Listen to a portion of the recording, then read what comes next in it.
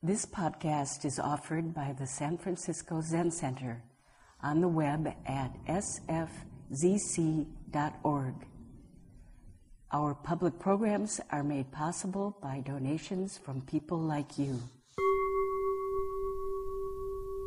Wonderful to be back here in the Zendo on a Sunday, very close to Fu, and to all of you, and also very close to those of you online right here, about 8 inches from my face. Thank you for being here and continuing to practice with us as we move back into in-person, those of us in residence here who can. The sound okay and too loud in here? You hear in the back? Okay.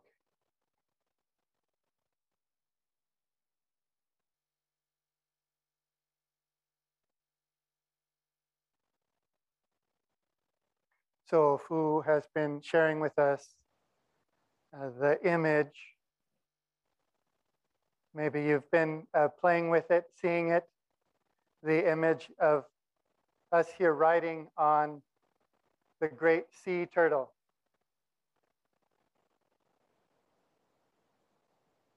This dream of our ancestor Shurto, who pictured himself riding on a sea turtle alongside his friend, the sixth ancestor, Huineng, floating on the inconceivable ocean of reality.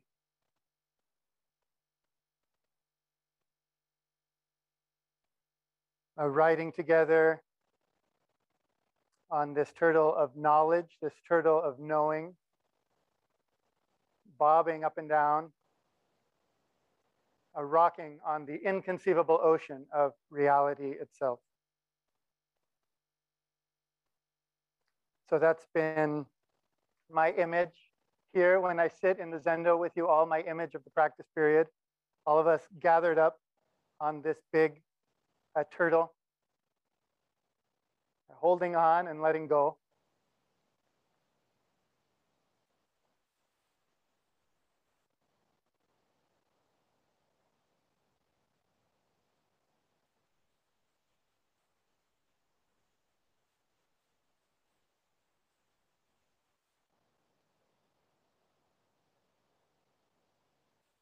You know, riding here, knowing what we know, and thinking what we think, and saying what we say, and meantime, all the while, held up, buoyed up by floating on this boundlessly deep, inconceivable reality ocean, which is totally untouched and totally unperturbed by our various thinking and knowing and saying. And of course, in our school, we ride turtles together. There may be some place you can go to ride a turtle alone. There may be some solo turtle riders, but that is not our way. We have a long tradition of riding turtles together. And that's what we're doing here in the Zendo, here, including all of those online, in the practice period, in the whole wide Sangha, all beings actually, all beings together on this very large and very strong turtle. So this image is about the relationship between the absolute and the relative, as Fu was sharing with us. We're separate beings.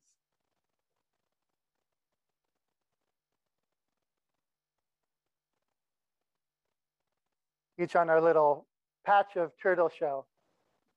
So we're separate beings on this turtle. We're knowing things and thinking things. And all the while, this absolute reality is all around. Intimate relationship of the relative, the difference, the separation, the knowing, and this unthinkable, unknowable, inconceivable reality. So in Zen, as you all know, We are very concerned, very interested in how these two interact. How this absolute and relative, the inconceivable and the comparative interact, or how the embodied wisdom, the embodied intuitive wisdom, knowing, and the mental thinking interact. So this turtle on the ocean is a nice image for how they interact together. A part of what I appreciate about it is that, we often use this language of the middle, and the middle makes it sound like a line, with two ends, and you're supposed to be in the middle. The turtle in the ocean is not quite like that. It's a little bit more interesting, the relationship. It's a little more like, again, as Fu has shared, quoting Suzuki Roshi, the feeling of big mind caring for small mind. This inconceivable ocean caring for, buoying up this small mind turtle.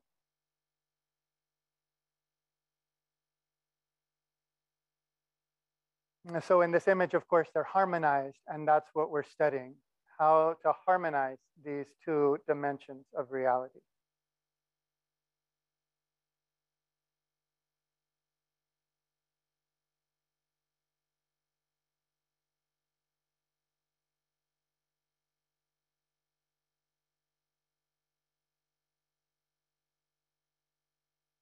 So to the extent that our practice is to harmonize these two, the things we don't know and the way that what we are is totally beyond knowing.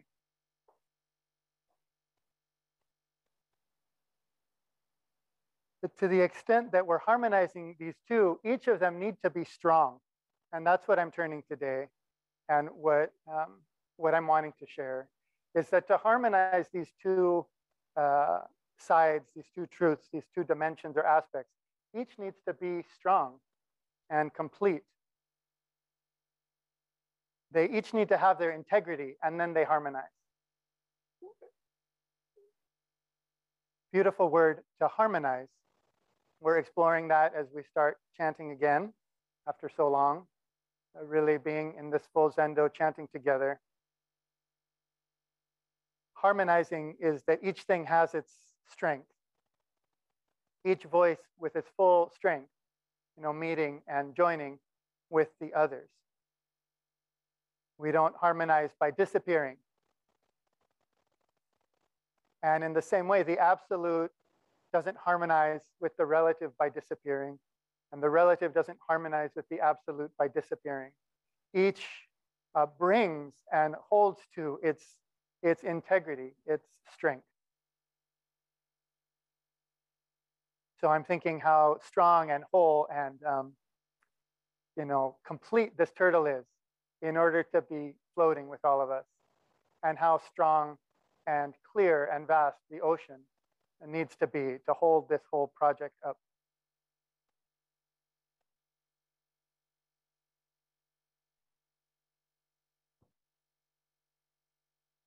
So in Zen mind, beginner's mind, when Suzuki Roshi talks about the Heart Sutra lines, a form is emptiness, emptiness is form, he really emphasizes this point about how before we talk about them being each other, each one needs to be itself. So his emphasis is form and emptiness is emptiness.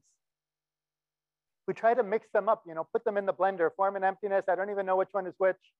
They lose something, and we lose something in that kind of blending up understanding. So his teaching is that when form is form, when emptiness is emptiness, then emptiness is form, and form is emptiness. This is the most complete understanding that keeps the integrity and no disappearing.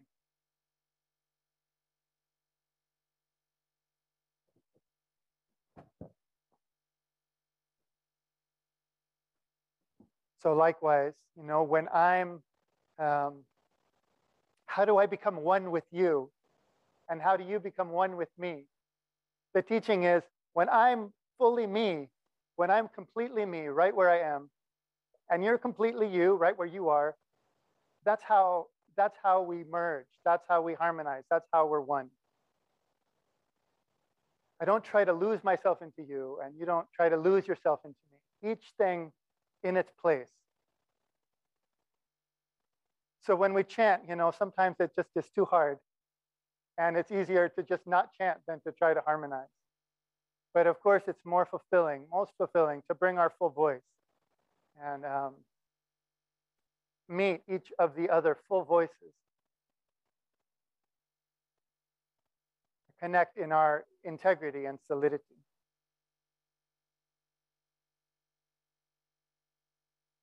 So another of the many images for this, harmony.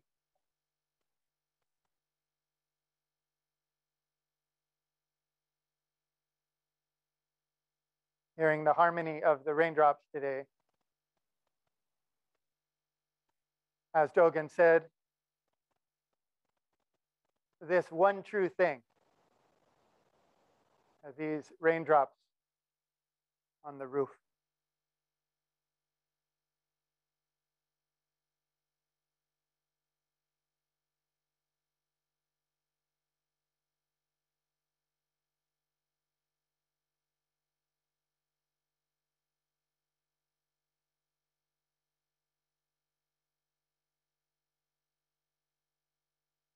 Letting our breath and our body harmonize with this wind and rain. So one of the wonderful images in the Sandokai, the harmony of difference and equality of this interaction, is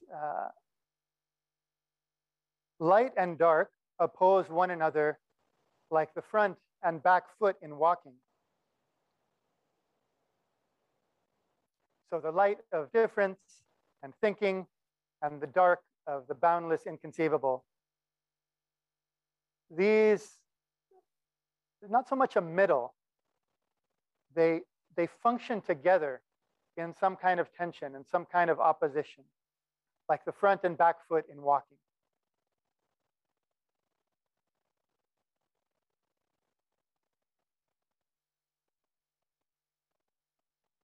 The front and back foot, pushing, opposing each other, creating the walking together.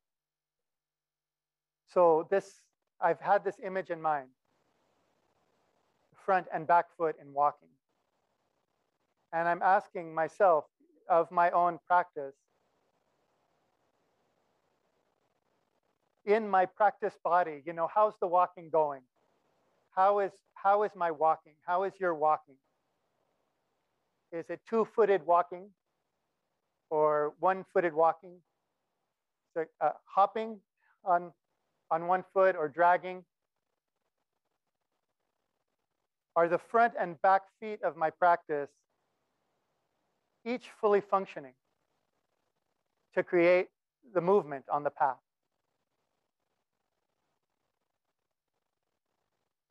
And maybe you see your practice body on wheels, and the question is the same. Are both wheels fully rolling? Are both wheels rolling free? Or is one wheel caught, spinning around? Try harder, go faster, it's not working. So we go harder on the one wheel that works.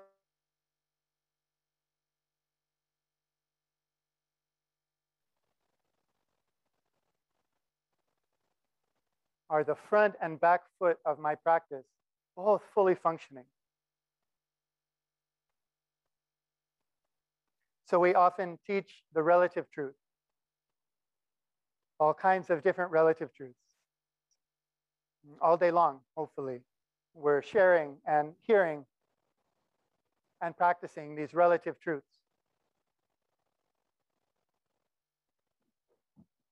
Like how to keep your robes more or less on your body, how to practice the precepts, how to care for objects, how to understand in our mind, with our ideas, the dharma, how to be kind to one another, And I'm thinking of this, all of these teachings, as the front foot. That's the front foot, the vital front foot. We say this front foot is the one great causal condition of our lineage, of our practice. There's no way to enter this lineage, there's no way to enter this practice without that front foot of the relative truth. It's not optional. It's not like the B side truth. It is completely vital. It is the causal condition of the path. And then we also teach often by using words or gestures or presence or breath to try to point to the absolute truth.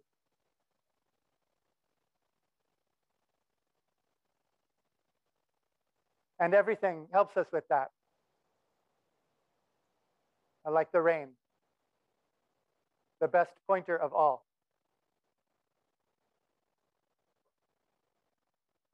You know, pointing to this fact of our life, inconceivable, unthinkable, unknowable fact of our life.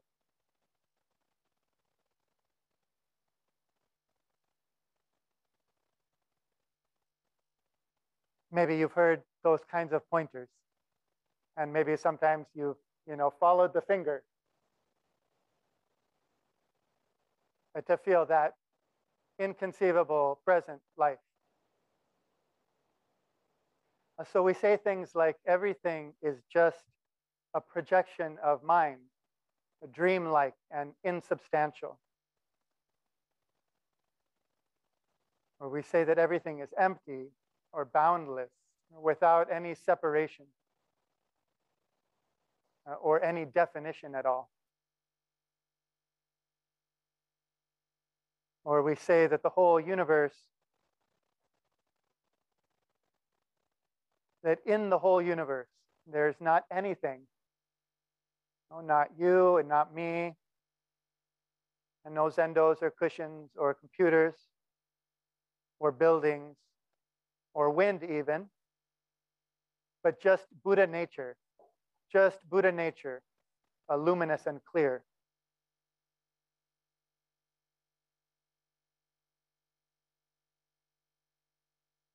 This is the back foot of the teaching.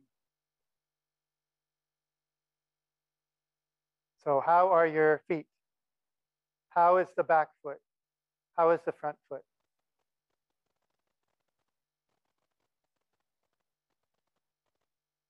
And so when I inquire gently, kindly into the health of my own back foot, it sounds something like, is there really refuge in Buddha? Am I really living in refuge in Buddha? Is the spaciousness of Zazen practice present and available in my life?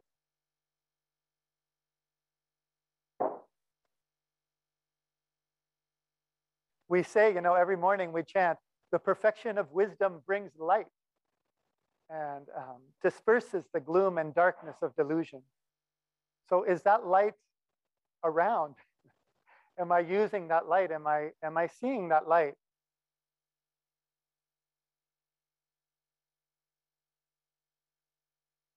Or do I just say so in the morning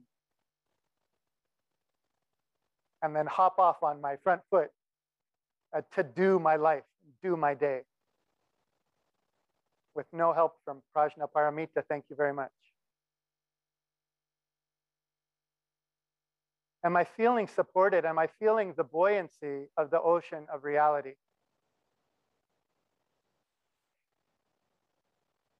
And now and then, am I diving off? This is what I want to do. Now and then, with you all, in this very room, dive off the turtle into this ocean. A nice little morning dip into the icy cold depths of the reality ocean. Am I caring for my morning swim?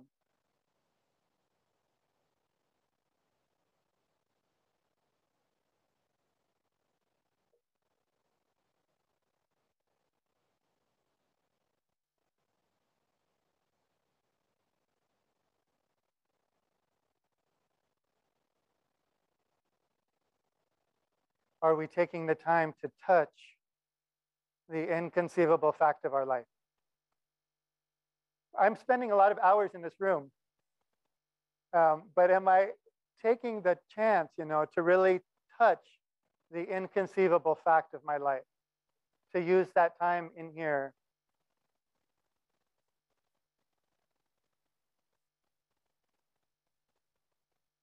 to nourish and feed and cultivate that part, that foot. So, there's a lot to Zazen. There's a lot of ways of talking about Zazen. Our Shikantaza practice as itself the harmony of the absolute and relative. Our Zazen itself is these things all completely merged and imbalanced. And yet at a more coarse, sort of everyday, simple level, we often say, and our late teacher Mel Weitzman often used to say, and Shohaku Okumura Roshi says really quite powerfully, and I think Suzuki Roshi also speaks in this way, if a little bit more subtly maybe, that Zazen is our time. So, forgive me for misleading you, but how about this? How about this simple idea? Zazen is our time to touch the absolute truth of our life. That's what that time is for. That's what that sound, that's what the Han is for. Time to go touch the inconceivable, unknowable depth of our life. That's what that's for. It's not for composing emails or thinking about past and future. It's just about touching this absolute, a depth, inconceivable fact of our life.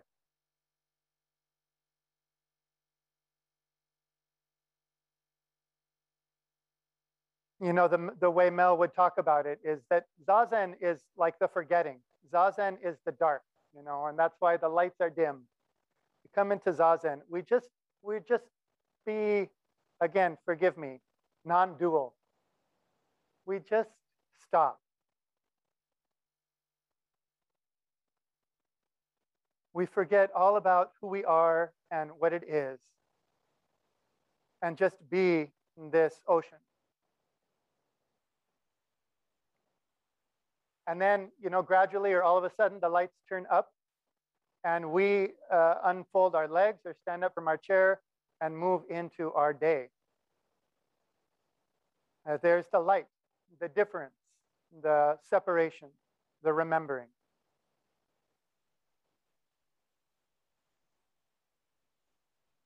I'm not entirely sure about Kinhin or Soji. Those are these kind of intermediate stages, maybe for another time. Which one is Soji? So I want to practice this way, and I'm trying to encourage myself to practice this way. And I guess this morning I'm inviting you to consider if you'd like to practice this way, a kind of simple-minded, not too sophisticated way of practice, where we sit and do the absolute. We sit and forget everything, and then we get up and just have our life, just do our life. We do this again and again, flowing between these two. Darkness and light, forgetting and remembering.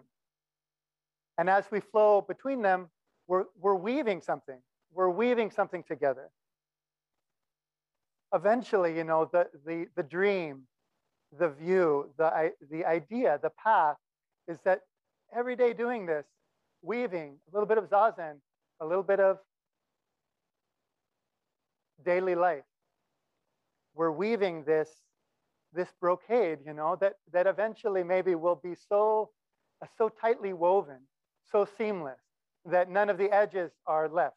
Just one smooth, solid fabric of a fully integrated life, a fully integrated being.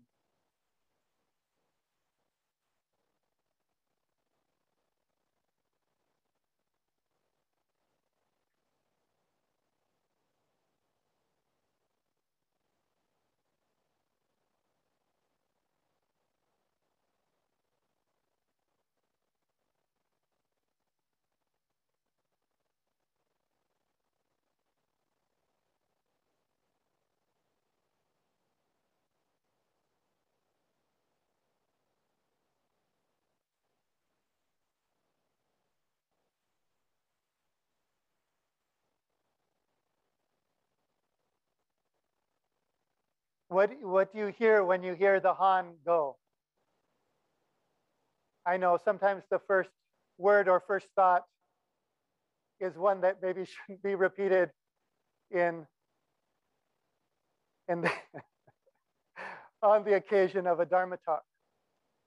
Ba, ba, ba, ba, ah. So soon. What is that calling? What is that calling you to? This idea that that's calling me to be to something different. That's like a rupture. It's a break. It's a different kind of time, a different kind of space, a different place of practice. So this is the two strands. You know, we have our daily life and we have our Zazen practice. And then we hear that there's supposed to be nothing special and we're not supposed to like be, make, you know, it's supposed to be the same. So then my worry and my experience is that we miss that there are two strands that need to be woven. It's not just one kind of like undistinguished mass of confusion and greed and hatred, basically. So what if they're separate? What if Zazen is absolute, daily life is relative? And then we'll work on the nuance later, you know? So thinking about this, the separation of Zazen and daily life versus the merging, the unity of Zazen and daily life. I was remembering my experience of a couple of different temples, monasteries that I had the opportunity to stay in Japan long ago when I was training there. So as many of you know, in Japanese sotos and monastery, the zendo also serves as the dormitory. So it's one practice hall called the soto. And we've tried now and then to practice that way here at Zen Center to, well, we often practice going to sleep on our seat, but we've sometimes tried lying down, you know, to go to sleep at night, which is the soto practice. You lay out your bedding, you know, those ending bells, that beautiful array of sounds at the end of the night, calling us into that darkness. We hear those and gradually lay out our own bedding at the same site of our sleeping. So beautiful. And we've tried now and then to do that here. I think that's part of the reason the tons are so deep. Some dream, along with turtle dreams, some dream that someday we could stretch out on these tons, each one at our seat, and continue Zazen as we sleep. So beautiful. You know, to go to sleep, to go to bed in such a way, even the going to sleep is like the Han, you know, awake, awake. Don't waste your life. Don't waste time. So, you know, at one of the temples I stayed at, this very beautiful old temple, I really felt how having the sleeping place in the zendo was transformative in this way of my going to sleep. My sleeping was included in Zazen. And going to sleep was a sacred act. It was a devotional act. I felt that I was laying out my bedding in the zendo. And at another temple I stayed in, which was also beautiful and quite old, but a little rougher around the edges, there a similar practice was observed, but my feeling about it was totally different. There, the dormitory and the zendo were one. But instead of feeling like I was sleeping in the zendo, I sort of felt like I had to do Zazen in the dorm. You know, it's like all this stuff is my socks under the, you know, my socks under the cushion. The feeling that, you know, I'm doing all kinds of things in the dorm, and one of those things is Zazen. And the zendo became unspecial. It was just a place of ordinary busy activity. And Zazen is just another thing to do there. So maybe I hope this is communicating something. Maybe you know what I mean. Zazen and daily life, of course, are one. But which one are they? You know, I think often Zazen and daily life are one means, yeah, I don't feel anything in Zazen. It's just like the rest of my stupid, confused day, you know? The idea of Zazen and daily life as one, the call of that, the opportunity of that is more like the other, more like the daily life suffused, in the breeze, the salty taste of this Zazen ocean. Zazen and daily life are the same in that they're both Zazen. I have been flowing into this room, we step over the threshold, we hear the Han, we have our experience of that, we have our reaction, then we walk into this hall, we step with our foot over the threshold, entering sacred place and sacred time to do nothing but touch this absolute inconceivable essence of what we are. Nothing else. This room is not for something else. Suzuki Roshi says, the main purpose of our practice is to find or to realize what we are and what things are in its true sense.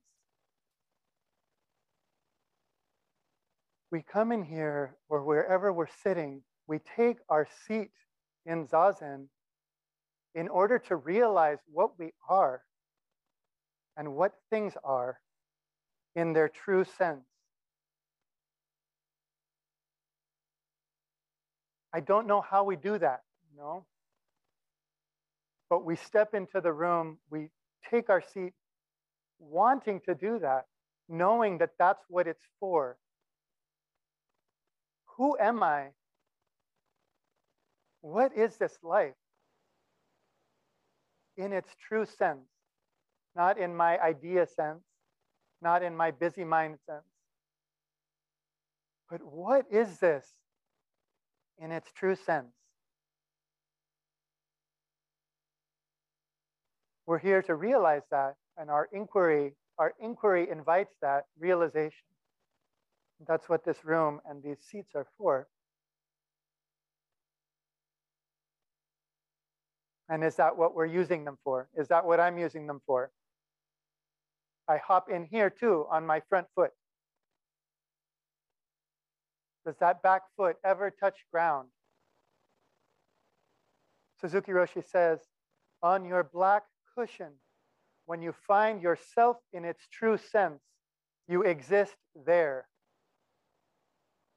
That you exist there means that everything exists in the same way that you exist. The way you exist on your black cushion is the way each thing exists in its own position.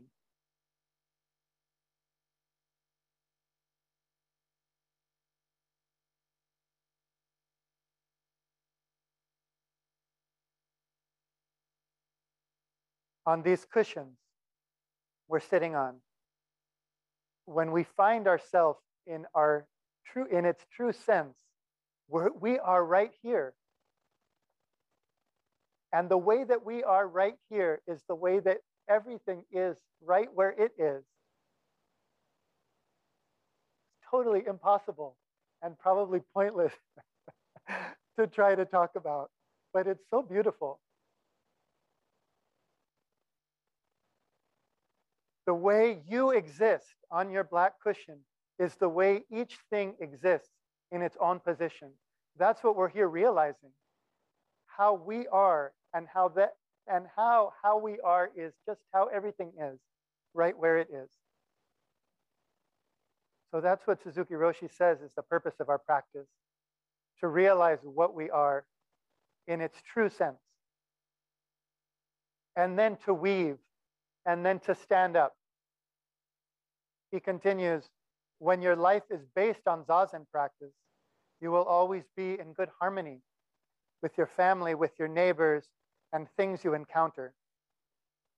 You will not make excessive effort, and you will not be idle. You will do exactly what is needed.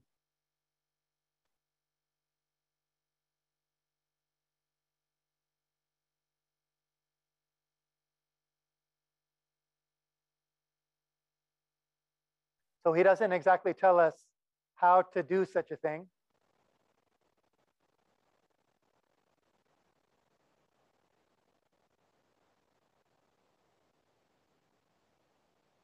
Various of us, various people sell various things.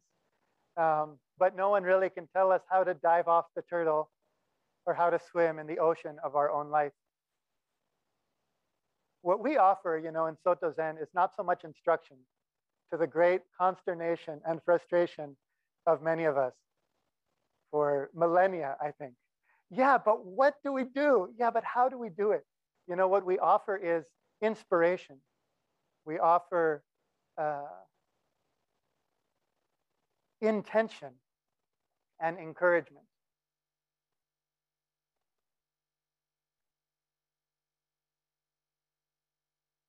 So what we bring isn't so much an instruction or a plan for Zazen. Thank you, kitchen.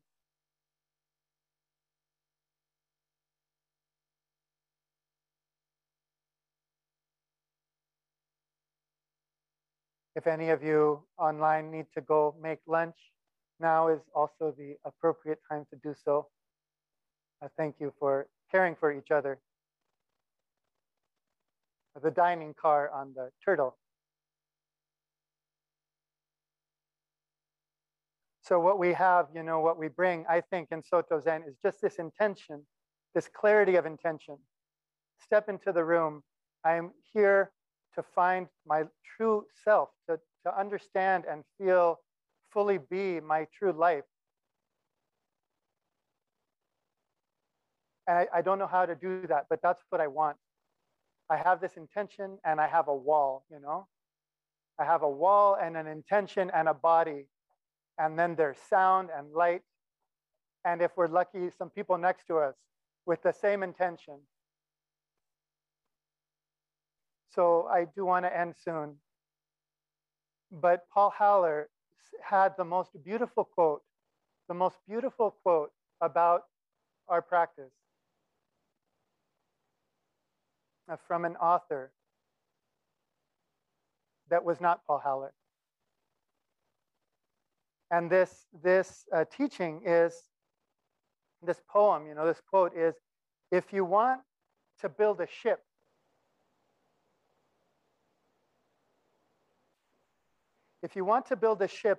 you don't call together a group of people, divide them into groups, and give them orders, sending one group to get the planks and another group to get the nails, and a third to draw up the plans.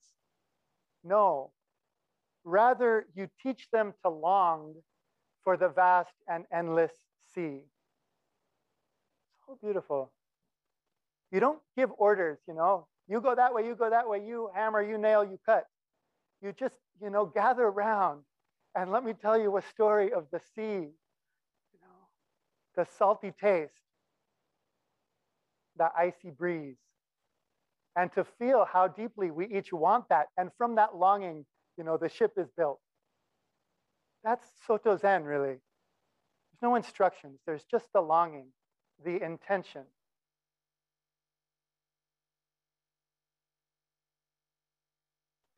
How do I become silent and still? How do I dive off the turtle? Anything I think about how to do that, it's like, what noise and movement do I make to become silent and still?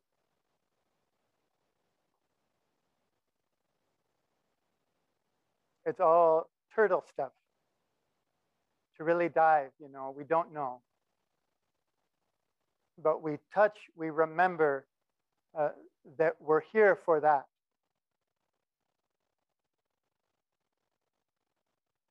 I wish I could offer more, I do wish I could tell you how, and maybe somebody can. And I hope that they come and take this seat very soon.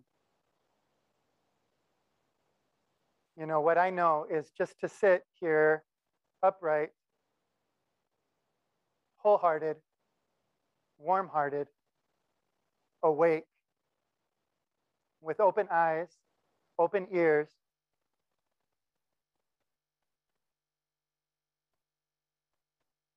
with this vow or intention to touch the depth of my being.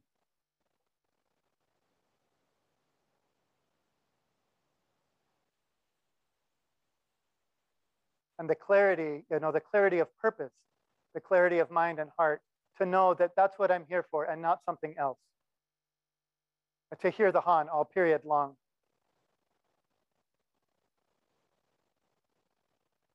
So I want to close. Thank you very much for your indulgence and your patient, careful listening.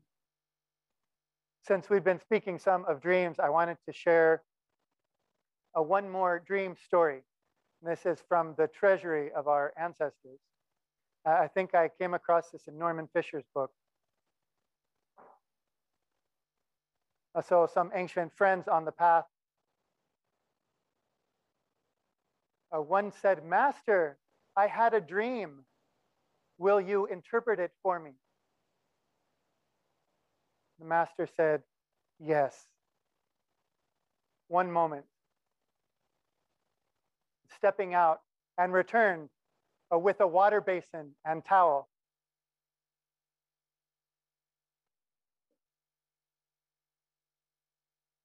A little bit of ocean water to wash our face.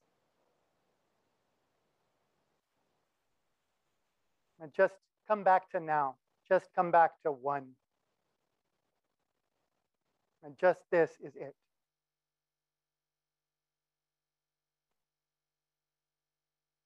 And then soon, the lights will come on and we will step into our life. The day unspools and we weave the next thread of this brocade.